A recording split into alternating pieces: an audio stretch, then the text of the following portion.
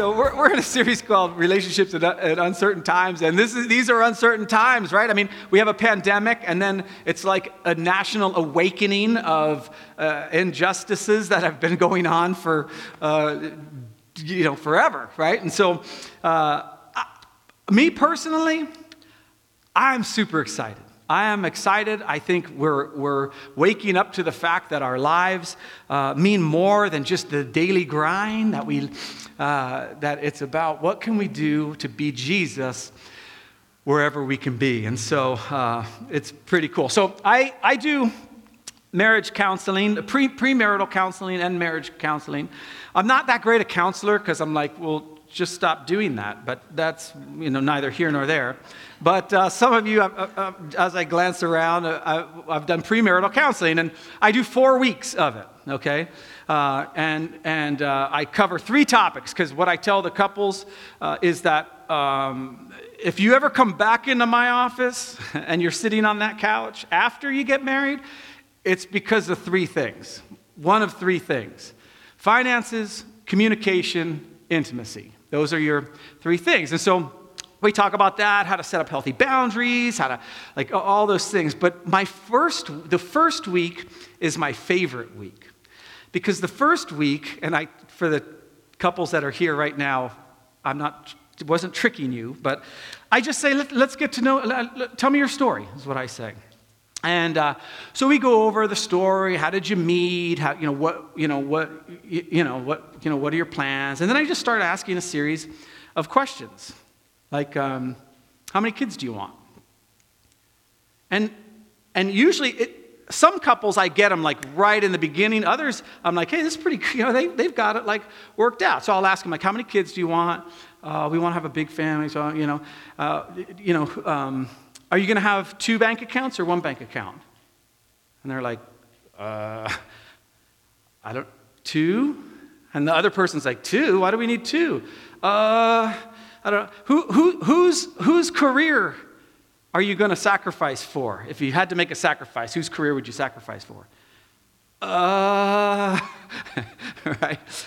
Where are you going? Whose family are you going to see at Christmas time? Oh, boy. What about Thanksgiving? And usually, one of them is like, well, so, we'll hit my parents on Christmas, Thanksgiving, and Easter, and then Flag Day, Boxing Day, and Groundhog Day will be at their parents, right? And so you just start probing these questions, One person might be like, I just want to adopt 9 kids. What the, I just want 1 kid. And it all depends on your family of origin and all the experience that you've gone throughout your life, that you come in to every single relationship you have with expectations. And they're horrible. Expectations will damage all of your relationships. Let me put it this way. Unspoken and kind of worked through expectations can damage your relationship. You can't get past having expectations. We all have expectations. And so I go through with the couples and about, kind of just going over everything. Do you guys know how much debt you have? Uh-oh. Right? Oh, yeah, I just have some, just from my car. Okay, how long's the loan from here on out? What? Are you going to buy a house someday? Oh, boy, I think so. Because we come in with these expectations, and it gets even worse. Because there's a bunch of words we use that we haven't defined either. So if you look at this, everyone wants to be respected, right? I think that's pretty fair. Everybody wants to be respected. Everyone wants to be desired in some way or another. Everyone wants to be admired, cherished. But what does this even mean? When I say I want to be respected, does that mean you can't argue with me? These words, they sound great, and we would all say, I want to be respected, but until we've worked through what that actually means for me, we are bringing expectations into the relationship that we haven't spoken through yet. And anyone who's been married longer than a month has gone through these different things. It's like, whoa, I thought I wanted to be prioritized. And the dude's like, not on Friday nights, because we've been playing poker with my buddies every Friday night. So you're prioritized. You got 6 other nights. What's the big deal, right? But maybe to her or to him, whatever. I mean, shoot. I mean, she might play poker with her buddies. I'm not judging, but what does prioritized mean? What does pursued mean? What does it mean to be listened to? And so you say you're not listening, and the person's like, yes, I am. You said you're not listening. Go ahead, keep going. And so you just get into this stuff. Now, when I was growing up, there was this little thing I used to get called Chip Away. I don't know if you guys remember Chip Away. Chip Away was a block of clay, much like this. Oops. Uh-oh. Need to get a vacuum for that. Much like this, and you didn't know what was inside. So like for the kids who are here, because we don't have a children's ministry right now, you guys got a little dinosaur egg that you're going to chip away, and there's a little thing in there. I'm not going to tell you what it is, because that's what Chip Away is for. You don't know what's inside. Now, I had to buy this one online from the Smithsonian Institute, but they tell you what's inside. It's a Tyrannosaurus Rex inside of here, and you chip away, and the bones, you get all the bones come out, right? I had so much fun this week, you guys. I can't even tell you. I can't wait to finish this thing. But you chip away. But with the original Chip Away, you didn't know what was inside, and so you'd be very cautious because you didn't know if it was something fragile. You didn't know, and then they'd have these, and then you'd have like a little brush, and you'd like brush off the bones like that. Oh my gosh, this is going to be fantastic. I am so ADD, and I just drank some coffee, which is bad. And so that's what you do. But here's what I would do. Once I'd chip away, and it turned out to be like a brontosaurus, which I didn't want because that's an herbivore. And what kid wants an herbivore, right? So somebody just raised their hand. That was awesome. Okay. I'm not judging you. I wanted a T-Rex or something like that, and so I'd chip away. And once I found out it was a brontosaurus, chip away became whack away. I would just like, bam, bam, bam, man, this is lame. Pieces flying all over the place, right? Here's the thing. Too many of our relationships, because of expectations, have become whack away. I can just look at you.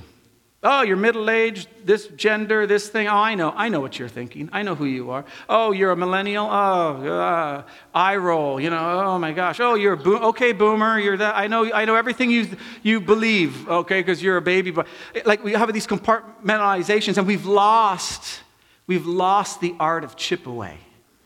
We've lost the art of dialogue. We've lost the art of listening to each other. We bring in these expectations. This is what a wife should do. This is what a husband should do. This is what a boss should do. A pastor should do. A friend should do. Those are my expectations. And once we think we know what's inside, we whack away. And we lose the art of chip away. The best marriages I've seen have the art of chip away. They see a rough edge, because we're all encrusted, right, with our brokenness. So they see a rough edge. I got to think through that next time I ever use this example.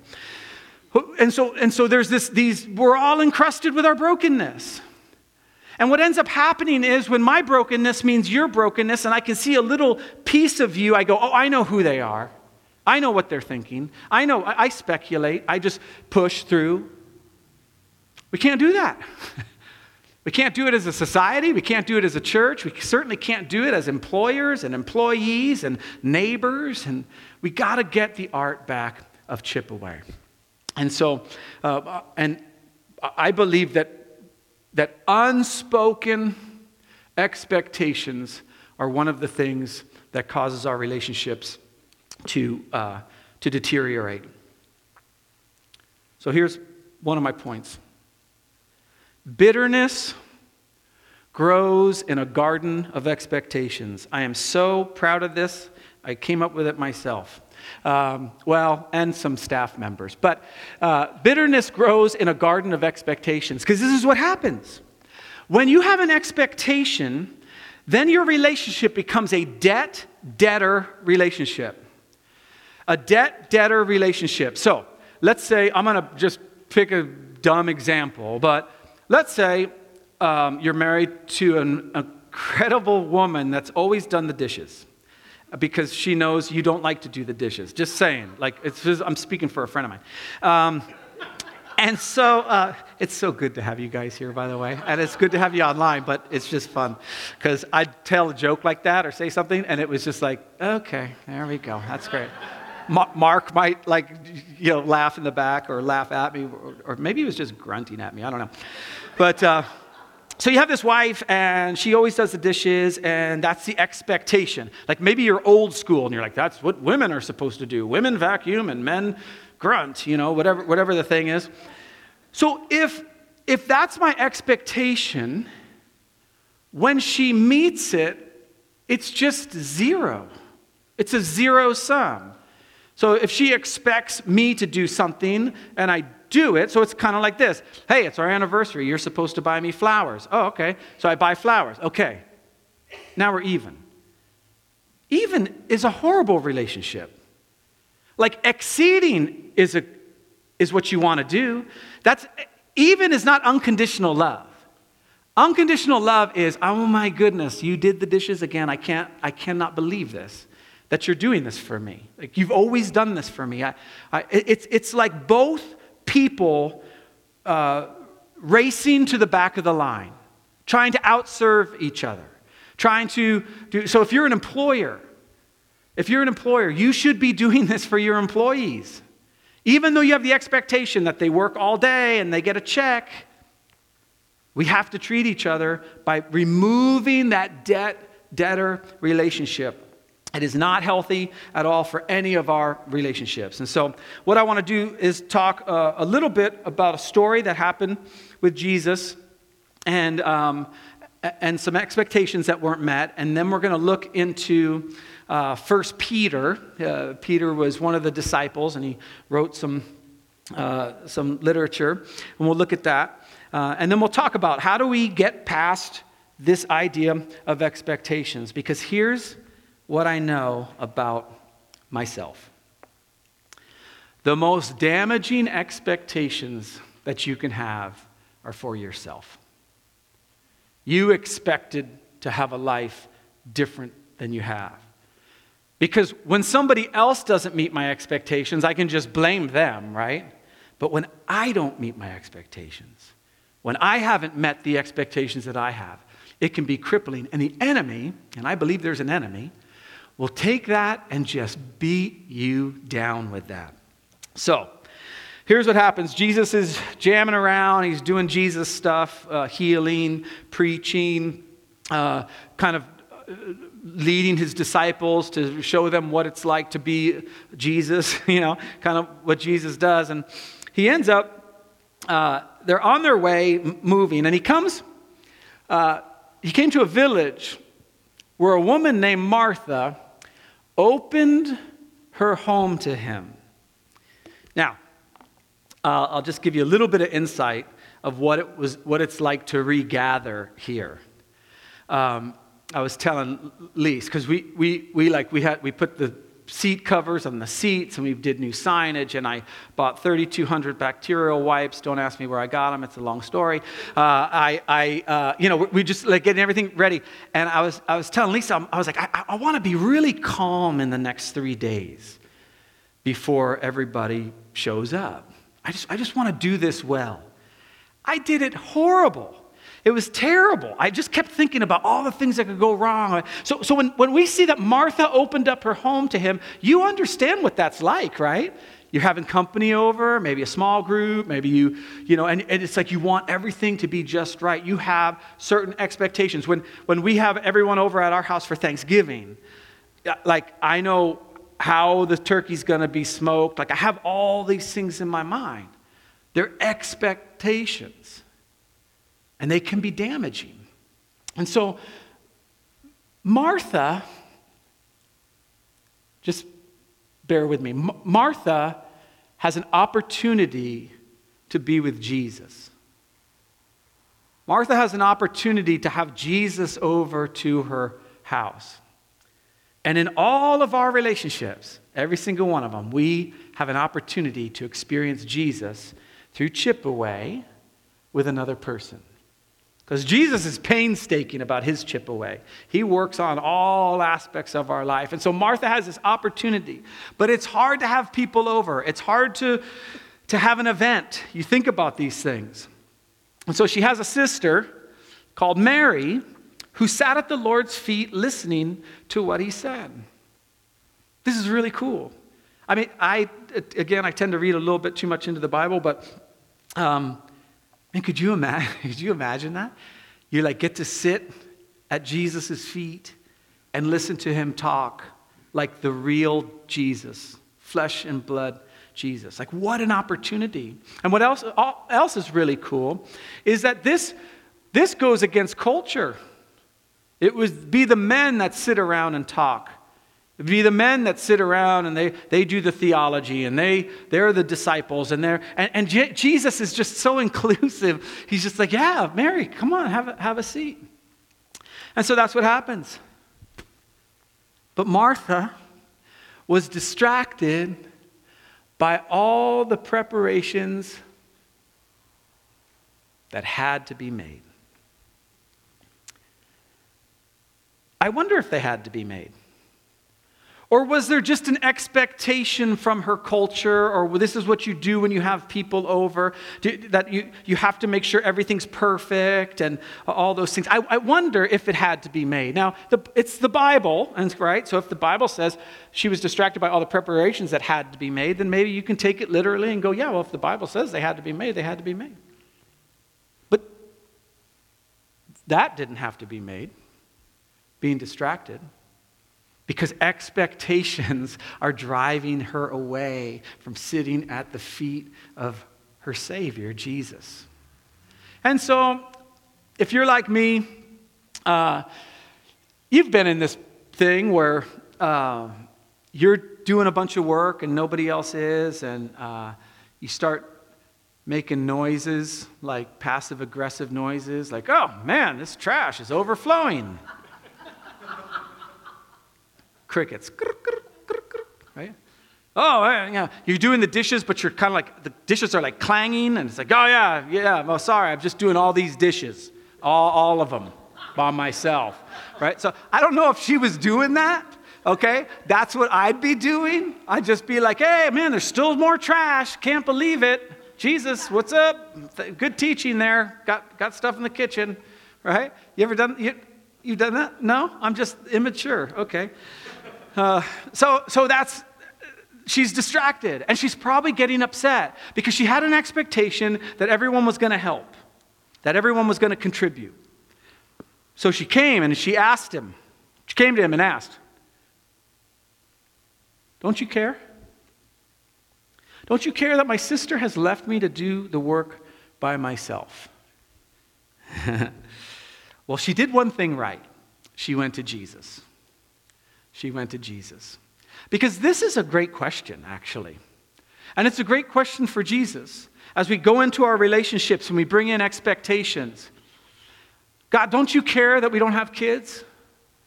My expectation was that we'd have a big family. Don't you care about that?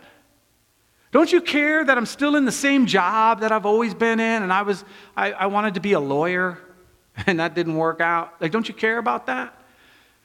Don't you care that I was going to have this awesome marriage and that we were just going to get along and we were going to travel and we were going to have all this fun, and he just plays video games? Don't you care about that? Now, that's a great question. It's a great question. And it's a great question of who you're asking. Because you can call a buddy and you can call a girlfriend, boyfriend, whatever, and say, hey, they're not meeting any of my expectations. But the best place to go to share your expectations of what is going on is to Jesus. And to say, look, am I off base here? Now, she wasn't asking, am I off base here? She was ticked because we've all been there.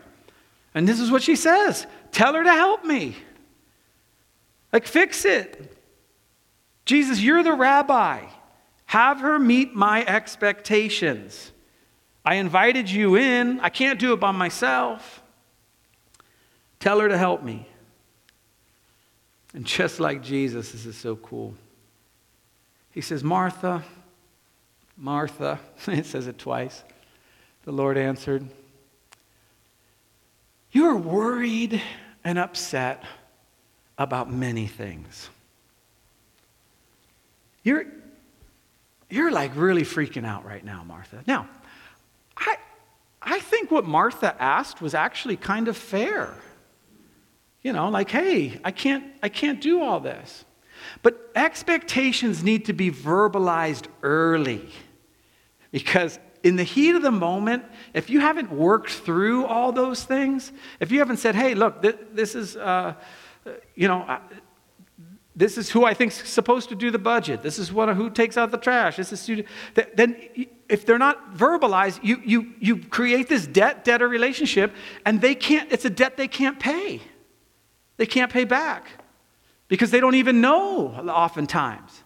They don't know that this is what you expect, or this is what a good wife does, or a good husband does, or whatever. It needs to be worked through, or else it just becomes a debtor. So he says, Martha, Martha, you're worried and upset about so many things. And doesn't a lot of our anxiety come from expectations, right? So like let's put it this way, let's say I'm really nervous about not being able to retire. Well, the expectation is that everybody should be able to retire at 65, we'll say. And so now I'm nervous because that might be an unmet expectation. Or I get nervous, I get anxious, like what if I'm single? Because the expectation is everyone should be married. You see what I'm saying? It's like these unmet expectations become a source of anxiety for us. If you're running a church and it's like, oh man, a church should be huge and a successful pastor should be X, Y, and Z. And then you go, oh man, I'm not that. I must not be a successful pastor. Well, it's a bad expectation to have. And so this is what happens. So he says, Martha, your expectations essentially have gotten you worried and upset because you had something in your mind and it's not working out the way you have. And so bitterness begins to grow in that garden of expectation. He's not performing like a husband should perform. She's not performing like a wife should perform. He's not performing as a boss should perform. All these things. And then Jesus just drills it down. He says, but few things are needed, or indeed only one. This is so cool. Like, I don't know why, I wonder if Jesus corrected himself, but few things are needed. Well, actually, now that I think about it, one thing's needed. Mary has chosen what is better. To sit at the feet of Jesus. That's what Mary chose. Mary chose not to have expectations. Jesus is coming. Well, we'll figure the rest out. We'll figure all that stuff out. I want to learn from Jesus because I'm telling you this, if you take all those expectations and you place them on the person that you're married to, or the person that you're dating, or the person that you're in a relationship with, they can't fulfill them all. It's impossible for a number of reasons, one of which is you can't even articulate them well enough. You just say, I feel like you're not doing your end of the bargain. What does that even mean? And so when we take those expectations, those things, those hopes, and those dreams, and we bring them to Jesus, then he says, okay, well, let me see. Oh, wow. So what is it about kids that is really, a really big thing to you? There's no right or wrong answer to that. You just say, well, I always thought that having a big family would be best, and okay, great. Let's work through that. Mary has chosen what's better, and here's what he says after this, and it won't be taken away from her. I'm not going to let your unmet expectations stop her from meeting with me. We're going to have to deal with that. And unfortunately, for many of us, our own unmet expectations have driven us away from God. Because God didn't meet our expectations. The church didn't meet our expectations. The Bible didn't meet our expectations. Jesus didn't meet our expectations. So he says, it won't be taken away from her. So, we're going to move really quickly to 1 Peter, because he kind of gives a clue, like how do you get through this, right? Like, okay, it's great. I won't have any expectations, and I'll bring them all to God, and then my life will be better. Peter talks about this a little bit, and it's a lot of action that has to take place. So the first thing he says in 1 Peter 5:5, he says, all of you, clothe yourselves with humility towards one another. So already we have a different viewpoint. Maybe I'm in a relationship not to have someone fulfill my expectations. Maybe I'm in a relationship to have them fulfill theirs. That we work together to accomplish something they couldn't establish on their own. You know what's amazing to me? Lots of couples I deal with, lots of different people, and most people, when they talk to me about dating or whatever, they're just like, I just want to find the right person. I just want to find the right person. And I get that. And I'm not blaming you. And I'm looking out over all you guys, and you have found the right person. Good job. It's never like I want to be the right person. You know what? My goal for my marriage is to be the right person. No, I want to get married to the right person. Because together, then we can do all the stuff I want to do. We can meet all our expectations. It's never, I want to get married so that I can be the right person. Right? Now, some of you, because I know a lot of your marriages, you figured this out. Like over time, you're like, no, you know what? The healthy marriages figure it out. That it's like, no, you don't owe me anything, and I owe you everything. And when two people are doing that, even like employee, employer, neighbors, you don't owe me anything. I owe you everything. When two people do that, it's beautiful. It's beautiful. And so he says, clothe yourself in humility. In other words, your expectations, your hopes, your dreams, they're important. Bring them to Jesus. Absolutely. Like you should have goals and all those things. But at the end of the day, we clothe ourselves in humility because God opposes the proud. And you think, oh man, opposes the proud. I don't want God to like squash me like a bug. No, the things of God, everything works better in humility. It's not that God opposes in the sense of just like, oh, that was prideful, off you go, It's that, no. I'm opposed to that line of thinking because it's not healthy for you. He's opposed to the proud, but gives favor to the humble. Like I want his strength. I want his guidance. So he says, humble yourselves, therefore, under God's mighty hand. And that humbling under his mighty hand, again, it's not like he's pushing you down, okay? The hand is protection. Now he's got you. So you humble yourself under his mighty hand. Nothing can get to you when you're under the mighty hand of God, right? That he may lift you up in due time. And then Peter says this. It's really great. I took a little bit of liberty with this one. Cast all your expectations on him because he cares for you. That's not actually what the verse says. It actually says cast all your anxiety on him because he cares for you. But as we talked about before, isn't anxiety really just unmet expectations? We have this way that it should go, and we get nervous that it won't go that way. And so as the worship band comes back up,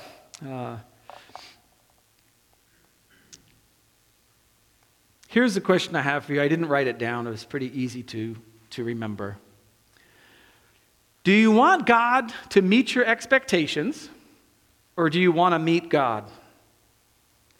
See, Mary had some expectations that she wanted Jesus to meet. Tell Martha to help me. Like she had an expectation that when she talked to Jesus, Jesus was going to go, oh, yeah, no, that's right. Hey, Martha, why don't you get it? But Mary wanted to meet God. Mary wanted to experience Jesus. She wanted to sit at his feet. And so my question is the same for us. Do you want God to meet your expectations? You get everything you wanted in life and it all works out just the way you have, and your husband stops putting his underwear on the bedpost, and whatever it is, right? I just came up with that one. Okay, right. Do you want it all to work out, or do you want to meet God? Do you want to see Jesus? Do you want to have him chip away and go, hey, you know what we're going to do? We're not going to meet those expectations right now because we still have some work to do. We got these bones that need to come out. So cool. Okay, sorry. Right? That's the whole process of being a disciple, is having him chip away. We're going to get right down to the core of what's going on. And when that happens, you might find that your expectations are removed completely. But we can cast it all on him because he cares for us and he knows. So we're going to end with a song. And just as we have this time of reflection, I would invite you to ask that question. God, what are my expectations? For some, for some people, they're like, I don't have any expectations. You do. And maybe you need to spend a couple days just going, what is it what are my hopes, my dreams, my realities? And then begin to enter into that conversation. And so we'll just begin with this time as we're led with another song to begin to go, Lord God, I have expectations. I have hopes and dreams. And Lord, I want to place them at your feet. I want to push it all there. And then you can go through those things and begin to chip away at, no, this one is too much for you. You don't want to have this one. Or, hey, let's add something different and a different perspective to this one. So, Lord, I pray as we just reflect during this time that you would hear our voices, that you'd speak to us, that we would hear your voice. And, Lord, that we would go back into our relationships with this idea that we owe everything and they owe nothing. We could see them transformed. So we thank you for that. In Jesus' name, amen.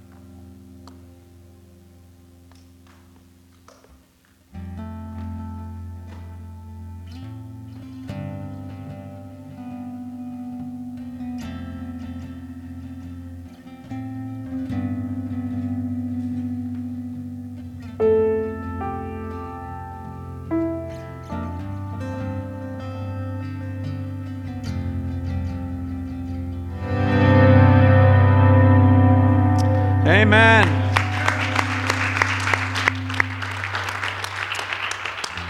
It's so great to have you guys here. It's so great to have you online as well. You guys are already standing, but if you're online watching us, I invite you to stand for the blessing. It's what we do here all the time at the end of every service. So now in the name of the Father and the Son and the Holy Spirit, I pray that you would go in his peace, in his strength, in his love, and in his joy. In Jesus' name, amen. Have a great week. We'll see you next week.